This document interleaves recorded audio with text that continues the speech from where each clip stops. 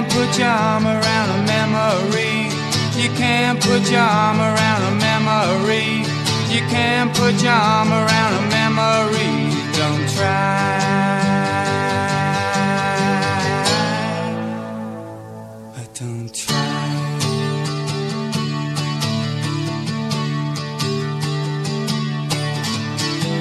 You're just a bastard kid. You got no name. 'Cause you're living with me. And welcome into the Most Accurate Podcast. My name is Anthony Stalter. Appreciate you joining us. As always, John Paulson joins me, the 4for4.com fantasy football ranking guru, John Paulson. How are we doing today? I'm not bad. How are you? Good. How about our music today? You just told me off air. You gotta tell me why you picked this song, or you gotta tell our listeners why you picked this song, because I love the deeper meaning here. I'll tell you, and I'll tell the listeners why I picked the song. This is a track called "You Can't Put Your Arms Around a Memory" by Johnny Thunders, who was also the lead singer of the New York Dolls. This is from 1978, his album "So Alone." It's the second track. I'll put it on the podcast playlist, but I thought it was fitting, given the way that Eli Manning played last night, that you really can't put your arms around a memory. No, or two memories in his case. Yeah. With the two Super Bowls. No, that was ugly. That was definitely ugly. Do we talk about it? Yeah, we do. We talk about it. Sorry, we'll save it. I looked at the rundown briefly. I didn't see it, but now I do.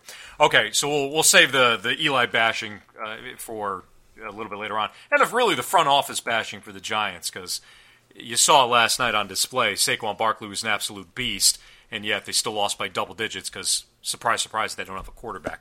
But I got to tell you about League Sync. I downloaded League Sync. It's fantastic. If you haven't, do so via your iPhone, your iPad. It's the app that helps you set the highest scoring lineup every week and pick the highest scoring free agents for the week and the rest of the season. I had Matthew Stafford on a bye in one league. All I did was I downloaded League Sync from my iPhone App Store, and it told me, look, Jameis Winston's going to score the highest points this week. That's all, pick him up off your waiver wire. He's there.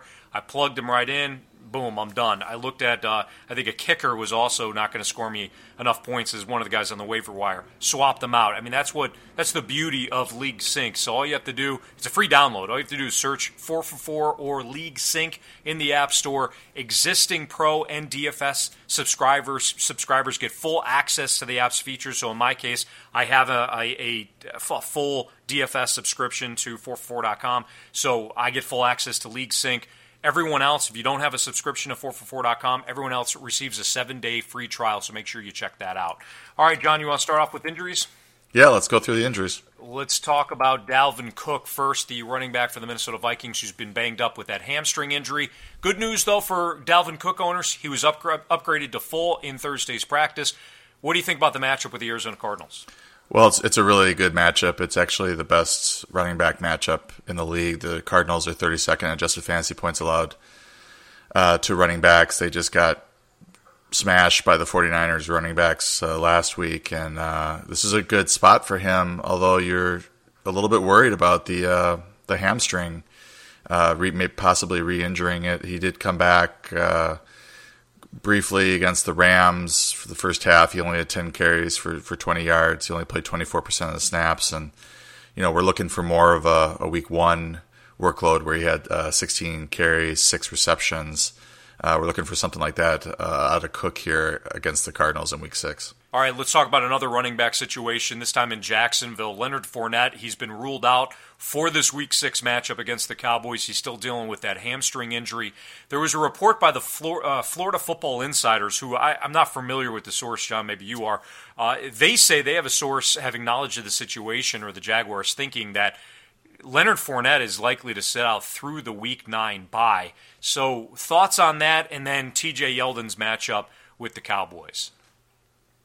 Well, there's nothing you can really do if you're a Fournette owner other than hold on to him and try to make it until he comes back. Hopefully the report is erroneous. So it's not confirmed, but it's certainly possible that his hamstring is bad enough and they just want to let it heal completely before bringing him back. I mean, TJ Yeldon is playing well in the 4 games in which Fournette was out or was injured in the game. Yeldon has averaged 16 touches for 96 total yards and 0.75 touchdowns. They lost Corey Grant, excuse me, to the injury, so they signed Jamal Charles. So Jamal Charles off the street as the backup. I think Yeldon is still going to be the main ball carrier.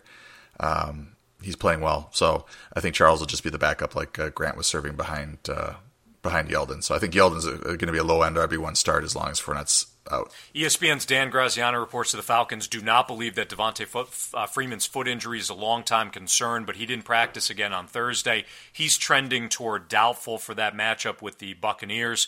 It's turning out to be a lost season for not only the Falcons, but also their talented running back Devontae Freeman. Tampa Bay's defense is pretty horrendous, John. Do you like Tevin Coleman as an RB1 this week if Freeman does not play? I do. I was looking at the split between Coleman and Ito Smith because Ito was eating into his Coleman's workload a little bit through weeks 2 through 4. 54 touches, 249 yards, and a touchdown for Coleman. So that's 3 games, about 80 yards, total yards per game, and a touchdown. 1/3 of a touchdown, I guess. 25 touches for 137 yards and a touchdown for Smith. So you're looking at like a 2-to-1. Slightly over a 2-to-1 ratio there in touches between Coleman and Smith. I think Coleman's like a low-end RB1, high-end RB2 this week against the Bucs. The Bucs are 24th in adjusted fantasy points allowed to running backs. All right, let's talk about Matt Breida. He was spotted walking with a noticeable limp on Thursday. He's dealing with the ankle injury. According to Matt Maiocco of NBC, Breida had both ankles wrapped, but was not supporting it. Was not sporting a boot. Kyle Shanahan has completely refused to rule Breida out for Monday night. I would assume, John, that he won't play. If he does play, he won't be effective. How good of an opportunity is this for Alfred Morris against your Packers? There's actually a couple of updates on that, or there was one update. There was the October 11th tweet from Matt Maiocco who said that there was a noticeable limp, and then he updated it and it said he had no noticeable limp, but both ankles were wrapped. So it's a Monday night game. That's a little dicey. The original report on this was that it was a high ankle sprain, but it's not the high ankle sprain apparently that keeps you out 3 to 4 weeks or longer. So since he hasn't been ruled out for Monday, there is a chance that he comes back and is able to play. Right now I have Alfred Morris as the lead back there.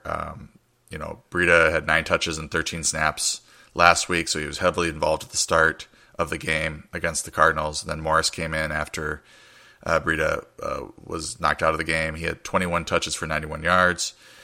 Kyle Juszczyk, which is the fullback there, he's worth a look in PPR formats because he had 6 catches for 75 yards on 7 targets with Breida out. So he's in a game against the Packers, which I don't know. I think fantasy-wise or fan-wise, we think the Packers are going to jump out to a big lead. But I don't. I mean, this is not the same Packer team that. Yeah, I don't like. This could be a very competitive game, or it might take a while if the Packers are going to win this one to maybe win it in the fourth quarter. So this is not necessarily a team that's going to jump out to a 21-0 lead and then force the 49ers to play catch up the entire game. So I think Morris is a solid RB2 if Breida's out, and I think Juszczyk is kind of an RB3 flex type in PPR formats as a primary pass catcher out of the backfield. Marlon Mack for the Colts, dealing with a hamstring injury, is practicing in full for Week 6. The Colts take on the Jets on Sunday. Of the 3 backs, you've got Nyheim Hines, you've got Marlon Mack, and then you've got who's the third back? Wilkins. Thank you, Jordan Wilkins. I would imagine, John, that Nyheim Hines is still the back you want to own, correct? Well, I put this in the rundown because I wanted fantasy owners to be aware that Mack was making his way back. So whenever you have like a 6th, 7th round, 8th round pick who isn't playing much in the start of the season, he hits a lot of waiver wires, and I've seen him hit a lot of waiver wires, and I think it's time to pick him back up and stash him. It seems like they rushed him back in week 2. He had 11 touches for 36 yards, but then must have re-injured his hamstring, similar to what happened to Leonard Fournette, but his strain must not have been as bad because he's back now. They're looking for some running. I mean, Nyheim Hines is fine as a pass catcher, but he hasn't really gotten it done as a runner. He's averaged 7 or 8 catches a game with Mack out, but he's only averaging 3 yards per carry. He had 15 for 45 against the Patriots in week 5. He had with Mack out, he's had 7 catches for 33 yards, 5 catches for 25, 9 for 63, and 2 touchdowns against Houston in Week 4, and then 7 for 45 against the Patriots in Week 5. And I think what will happen is, Mack, if he comes back and looks pretty good, he'll end up being the primary ball carrier, and Hines will get a lot of that passing work, but not all of it, because Mack's a pretty good pass catcher as well. I think they'd like to just put Wilkins, behind Mack as the backup. Heading into the season, Jim Irsay, talked about Mack as a possible 1,500-yard back, and obviously that's not going to happen now, given all the games he's missed. But that's the way they were sort of viewing him to start the season. I think they'd like to get back to that. So he's a guy I'm picking up and stashing and hoping he gets it going. You also keep Hines because he's been really productive PPR-wise, and if something happens to Mack, he's going to go back to that 6 to 7 to 8 catch range there as the primary pass catcher out of the backfield. All right, let's talk about Green Bay's wide receiver situation. Again, the Packers play the 49ers on Monday night. Mike McCarthy said that Geronimo Allison is dealing with we know he's dealing with a hamstring injury. Randall Cobb, also the same injury. They will again work off to the side with the rehab group today being Friday. We don't know. We'll have more information on Saturday and certainly Sunday, John, but where we sit right now, what are you advising fantasy owners with Cobb, Allison, and then even Aaron Rodgers? Well, this is particularly tough because it's a Monday night game, and we may not have enough information on Sunday morning to make if they're listed as questionable on Saturday, then we're stuck because we don't know for sure if they're going to play on Monday night unless we get a tweet from Ian Rappaport or Adam Schefter or somebody that's pretty plugged in that knows how the guy's doing. Now, Geronimo Allison originally missed last week because he had the concussion and didn't get cleared in time to play. I'm surprised that he has this hamstring injury now. I don't know when this would have happened, unless it's really minor, because the play that knocked him out of the game against Buffalo was the concussion. So he was playing up to that point. So when did he suffer this hamstring injury? So I'm confused by that. My guess is that he ends up playing, and then Cobb is the one that actually has the bad hamstring injury, and he's sort of iffy. You kind of assume he's going to be out until he starts practicing fully. Hopefully we have more information on Saturday when they do their final full practice. But right now, I'm tentatively expecting Allison to play, and I'm pretty skeptical about Cobb. All right, let's talk about the Rams wide receiver situation as well. Both Brandin Cooks and Cooper Kupp suffered concussions last week in that win over the Seahawks. Cooks and Kupp both practiced on Thursday, so seemingly no concern here with the Rams wide receivers, John. Yeah, other than I think the matchup for Kupp, he's got Chris Harris in the slot, and that's the worst matchup of the Denver cornerback. So, Cooks, I think, and Woods are pretty safe if they're playing. Kupp has been really, really productive, but he has a bad matchup this week. I don't think you necessarily bench him. He's been on fire, but he's just not maybe as safe of a start this week. But just back to the Packers for a second, I wanted to mention Marquez Valdez-Scantling, because I think even if Allison plays, he's still going to see 70% or more of the snaps with Cobb probably out. So he's a fairly safe start unless, the only bad thing that could happen is Allison and Cobb both play and then his snaps go down to 20 or 30%. All right, New England. Chris Hogan dealing with the thigh injury. He was downgraded to did not practice on Thursday. Looks like he's heading in the wrong direction for that Sunday night tilt against the Chiefs. Chris Hogan has been a major fantasy disappointment this year, obviously because of the injury. What does this mean for Josh Gordon? Well, it helps everybody if he's out. He's been playing, even with Gordon in the fold. Last 3 games he's played 100% of the snaps, 86%, and 91% of the snaps. I think Gordon came over in week 4, if I remember. Yes, he did. He played 22% of the snaps in week 4, and then 26% of the snaps in week 5. So if Hogan is out, he hasn't been very productive in his snaps. I mean, he's been on the field, but 3 for 31 against Detroit, 1 for 25 against Miami, 3 for 34 against the Colts. 9 total targets in the last 3 games. So these injuries, when I do the injury reports and stuff at 4 for 4, and I notice when they have this midweek downgrade, it's usually a bad sign. But sometimes the player comes back And he just was, maybe he felt something on Thursday and he comes back on Friday and he's fine. It was nothing major. But if he's out today of practice or very limited, then it's really a big question mark for their Sunday game against the Chiefs, and it's a great spot. So if he's out, I would expect his 90 to 100% of the snaps to go to Phillip Dorsett and Josh Gordon. And I think we've seen that Josh Gordon is probably the most capable of making big plays. We're trying to get him involved and get him. He caught Tom Brady's 500th touchdown pass in the last game. So 4 targets there for Gordon on 26% of the snaps. 4 targets on 18 snaps. That's a pretty good rate for him. So it looks like Tom Brady's looking for him. Eric Ebron, shin, quad, ankle, knee. That's correct. That's his full injury history right now. He returned to practice on Friday. I mean, that's a lot to be dealing with right now. But he had a hell of a game last week. Is he, assuming no setbacks with any of his injuries, is he a tight end 1 play with Jack Doyle also still dealing with that hip injury? Yeah, with Jack Doyle on the shelf, Ebron is the tight end position has just been pretty brutal outside of the top couple guys. Zach Ertz and Travis Kelce, even Gronk has had his struggles. So Ebron, his 4 for 51, a touchdown week 1, 3 for 26, and a touchdown week 2. That was with Doyle playing. 5 for 33 in week 3, 5 for 40, and a touchdown in week 4. Then last week's blow up, 9 for 105, 2 touchdowns.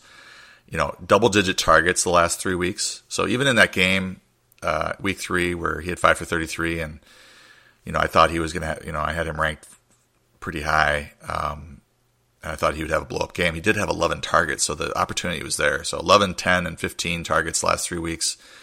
Obviously, when you're listed with 4 injuries, it's a little bit worrisome, but it looks like they're just giving him the rest, and he's going to play. I mean, he's back at practice today and just banged up, but he should see another heavy workload this week. O.J. Howard remained limited at practice on Thursday. He's dealing with a knee injury. He's less than 2 weeks removed from a sprained MCL. But if he does play, he has a hell of a matchup against a banged-up Atlanta team. Yeah, and I'm watching this one closely, to see how it impacts Cameron Brate, because, Brate is a longtime favorite of Jameis Winston. In their last 13 games together, Cameron Brate's caught 3.5. He's averaged 3.5 catches for 43 yards, 0.46 touchdowns. Those are mid to low end RB or tight end 1 numbers. He did not do much in the last 2 games. Late last year with Howard out and Winston at quarterback. He caught 3 for 13 on 4 targets and 3 for 37 on 5 targets. So it's not a no-brainer start, but if you're streaming the position and Howard's out, then I think Brate's a good, really good start for people that are streaming or struggling at the position. If Howard plays, he's kind of coming. I mean, he's got that MCL sprain. He's supposed to miss 2 weeks. I think we're at 2 weeks now because they had a bye last week. So he's at the front end of that recovery. I don't think he'll be 100%. I still think Brate's a decent start. A lot of those averages that I gave you, a lot of those games, those 13 games with Winston, a lot of them were with Howard as well. I think 11 of them had Howard in the lineup last year. He's obviously better than he was last year as a rookie. So Brate's still startable if Howard plays, but he's just not as much of a no-brainer start. And then finally, Greg Olsen, he was upgraded to full in Thursday's practice, so barring a setback, he's going to be out there for the first time since week 1. Given the volatility of the tight end position, which you just mentioned, John, with all the injuries and how bad it's been, do you roll the dice with him against Washington? I mean, Washington looked horrible defensively on Monday night. Well, I would say Olsen is kind of a tight end 2. Like he only played 24% of the snaps in week 1. He had 2 catches, 33 yards, 2 targets on 16 snaps. So that's not bad usage there.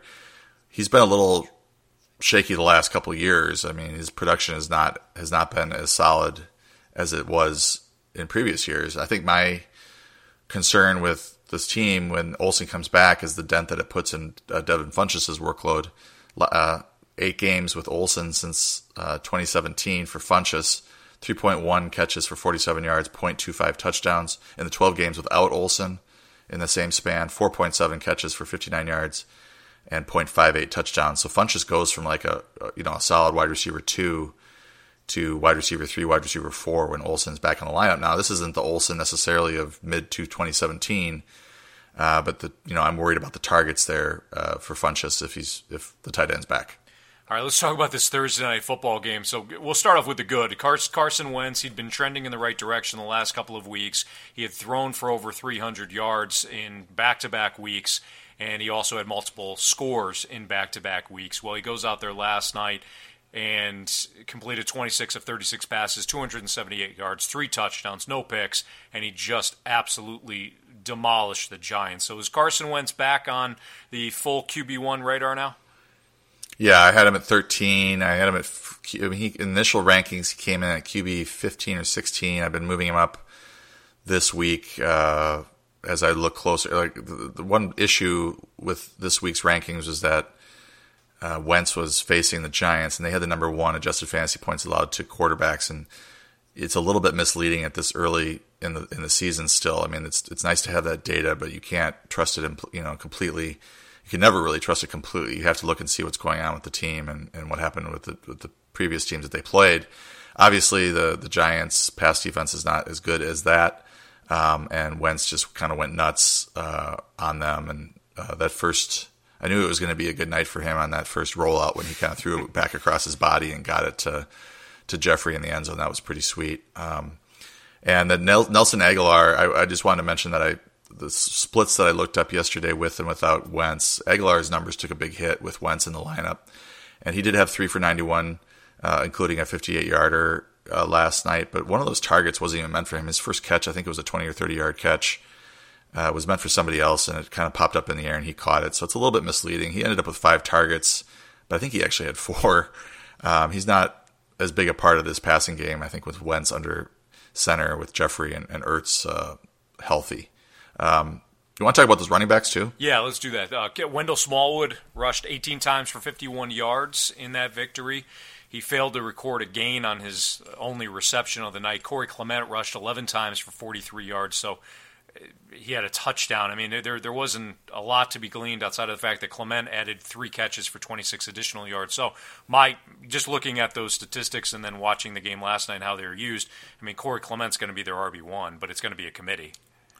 Yeah, it's a committee, and last night Smallwood started and played a lot, and then they got down to the red zone, and then Clement came in and had that 14-yard scamper where he almost scored, and then they looked at him on the next pass attempt, right? And he caught the ball and got tackled at the 1, and then he ended up scoring on the run. So he ended up with 14 touches on 69 yards and a touchdown. He was the better start. And, there was some people complaining on Twitter on Tuesday because they had picked up Smallwood based on our waiver wire watch. And I understand that they're frustrated. But on Tuesday, we also got news that Doug Peterson said that Clement was fully healthy. So he was back to 100% after being a scratch in terms of snaps played the previous week. We weren't sure about his quad injury, but once he was deemed healthy, that changes the dynamic in that backfield. And the thing that I went back to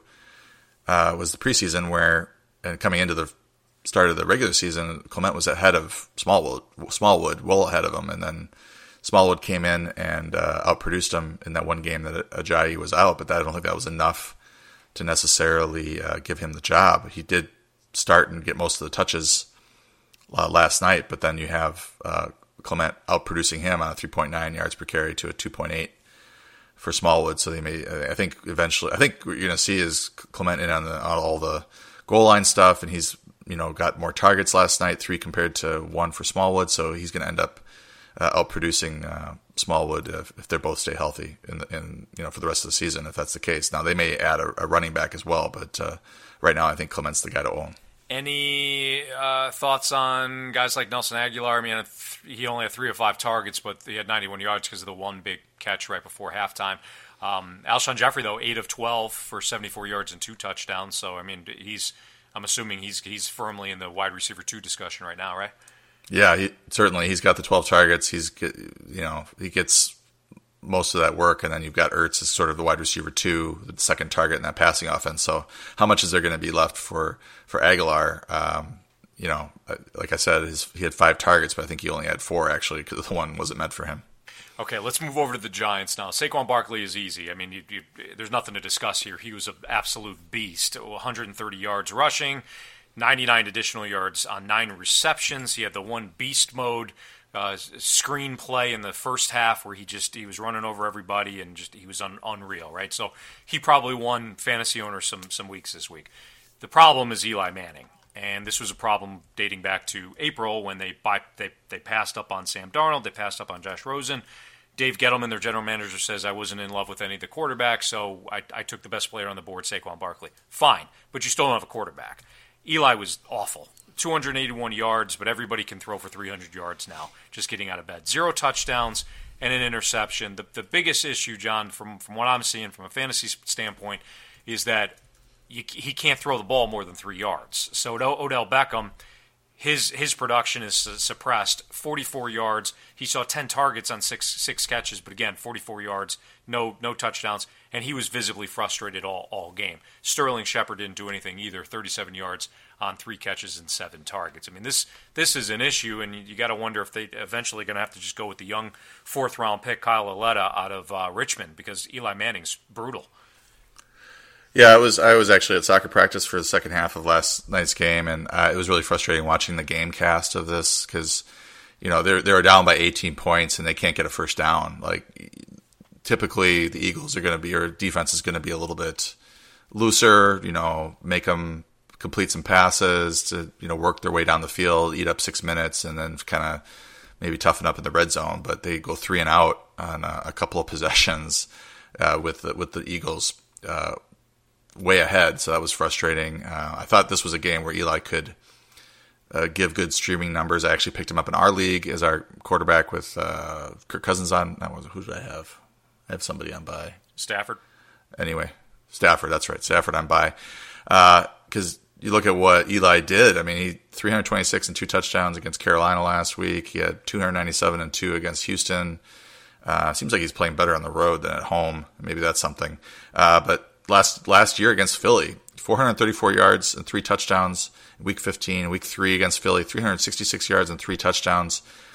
I thought maybe we would see something like 250 and 2, but we ended up with 280 and just a pick. So it was. I mean, I don't know how you're trailing that entire time and you don't get at least 1 touchdown or throw for over 300 yards. But that's Eli for you. I would be really nervous about using him. I think Odell is just not as dependable as he was, the last couple of years as well. So, and this was also a game where I thought Sterling Shepard would do really well with multiple injuries to the tight ends there. Evan Ingram and the backup there were both out. Red Ellison. So yeah, I thought Shepard would do a lot more than he did, but all the yards, 53% of the total yards, 54% of the total yards were gained by Saquon Barkley. So I'm sure Saquon Barkley owners are happy, but Beckham, Shepard owners are not too happy. All right, before we get to some sneaky starts, 444 just got the prices for our rest of the season subscriptions. You can get a classic subscription for $19. You can get a pro subscription for $39, and our DFS subscription is for $79. Please use the code TMAP. You can get an additional 10% off. TMAP, think of the most accurate podcast. Sneaky starts time. I already picked up, and I mentioned this earlier in the podcast, John, I picked up one of the quarterbacks who you like, but you also like 2. So who are those? Yeah, maybe this is obvious to people. I get flack every time I post this on Twitter because my sneaky starts aren't sneaky enough. But a lot of people have probably forgotten about Jameis Winston, or he was being drafted extremely late in drafts, and maybe they're a little bit nervous about using him in his first game back. But he did get some action last week or the previous week before the bye. They've had 2 weeks now to prepare for Atlanta. And I'm sorry, Anthony, but you don't need 2 weeks to prepare for Atlanta. No. With all the injuries going on. Are they getting anybody back as far as their injuries that you know of? No, in fact, the 2 safeties remain out. They're done for the year. Deion Jones is out for multiple weeks still because he's on IR. And the one current one that is devastating is Grady Jarrett. He's the guy that sacked Tom Brady 3 times in the Super Bowl. He's their best interior pass rusher. And I just checked before we came on the podcast, and he has not practiced all week. So he's likely dealing with a high ankle sprain, and he won't be out there. So they're just, I can't convey to you enough how injured the Falcons defense is. Yeah, and I have Winston in my top 5. I mean, in 11 games last year, we played 90% or more of the snaps. He averaged 307 yards, 1.7 touchdowns, 1 interception per game. That's an 18.9 fantasy point per game average. So I think he's going to come out hot, and he's got a good receiving core to throw to. The other guy I wanted to mention is Baker Mayfield. His last 10 quarters of football, he's playing at a 316-yard, 1.2 touchdown pace, 7.67 yards per attempt. He's added 33 yards rushing in his last 2 starts, so he's starting to run the ball a little bit, and they're letting him throw. He's averaging like 10 pass attempts a quarter, 41.2 attempts per game pace. I say all that because he only played 2 quarters or 2+ quarters in that first game where he came in relief of Tyrod Taylor. The matchup's great against the Chargers. They've given up 291 yards, 8.37 yards per attempt, 1.8 passing touchdowns to Derek Carr, C.J. Beathard, Jared Goff, and Josh Allen. Even if you remove Goff, who's super efficient, the averages only fall to 270 yards, 7.87 yards per attempt, and 1.3 touchdowns. So I think Mayfield is a good start this week. And just real quick on Winston, too, over his career, he has done well against Atlanta. 12 touchdowns to only 2 interceptions. And as we know, the interceptions have been prominent for Winston, not against Atlanta, though. Your running back this week is who? Or 2 running backs, yeah. I got 2. One is Bilal Powell. Isaiah Crowell really blew up last week with a couple touchdowns, but he's been sitting out with an ankle injury. So I want to see what he does on Friday. If he doesn't practice again on Friday, then it looks like he might be out with that ankle injury. Even if he does practice, maybe they limit him. I mean, Bilal Powell has been out-touching him most games, and he out-touched him last week, even with Crowell scoring the 2 touchdowns and going bonkers with his rushing. Powell's a good start against Indianapolis this week, even if Crowell's playing, but if he's out, he's a great start. And then we've talked about Alfred Morris as well, so let's talk about Ronald Jones a little bit, because he before the bye, he came and out-touched Peyton Barber in his first active game, 11-8. Now they've got 2 weeks to get him ready, maybe to start against the Falcons. I don't know for sure if that'll be the case, or if they're still going to run Barber out there, but they're trying to get that kickstart that running game. Maybe Jones comes out and sees 15, 17 touches this week. We'll see. But, the Falcons are 28th in adjusted fantasy points allowed to running back, so it's a good matchup. Wide receivers, you also have 2. And, I won't spoil it. I was gonna spoil it. Why spoil it? So the two sneaky starts that you like this week for wide receivers. Can you give me a drum roll? The first one is Michael Crabtree. I think he's been underperforming a little bit based on his target share that he's getting. He's getting 9.2 targets per game. He has 40 in his last 4 games, so 10 over the last 4 games, 10 per game. He's in the top 25 in total air yards as well, which is a good indicator of future success if the guy's sort of underperforming. He's got a great matchup with Malcolm Butler this week, so I think he's a pretty good start there. The Titans are 23rd in adjusted fantasy points allowed to wide receivers. The other guy I'd like to mention is Chester Rogers. He's actually, we thought Ryan Grant might be the better play there, but Rogers has quietly put together a couple of nice PPR games. 11 targets in week 4. He caught 8 for 85 yards, so it's like 16.5 PPR fantasy points. And then last week against the Patriots, he had another 11 targets, so 22 over his last 2 weeks.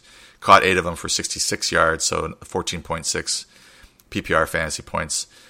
He too has a good matchup in the slot against Perry Nickerson for the Jets, who's not playing well this season. So Rodgers is a pretty good play too. All right, and then finally, tight ends. I like the first one. He has been so disappointing. I feel like he was on the sleeper radar all last year, but he's coming off a great performance last week against Pittsburgh, and that is Austin Hooper. Yes, Hooper is getting more involved in the offense this year. He did have like that hiccup against Cincinnati where he only had 2 targets, but he's had at least 4 targets in all of the other 4 games, and he had 12 targets against Pittsburgh last week. This is probably going to be a shootout with the Falcons and the Bucs, so he could see another big workload. I don't think we'll see 12, but the Bucs are 31st in adjusted fantasy points allowed to tight ends, so this is a nice matchup for him. And then you got one the other guy.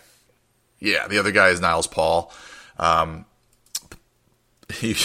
People might remember Niles Paul from his days in Washington, where he was the backup to Jordan Reed, and he would get the occasional start because Reed was out, and then he would get injured, so then somebody else would have to start for Paul's place. But against the Chiefs last week, week 5, 7 catches for 65 yards on 9 targets. That's a lot of targets.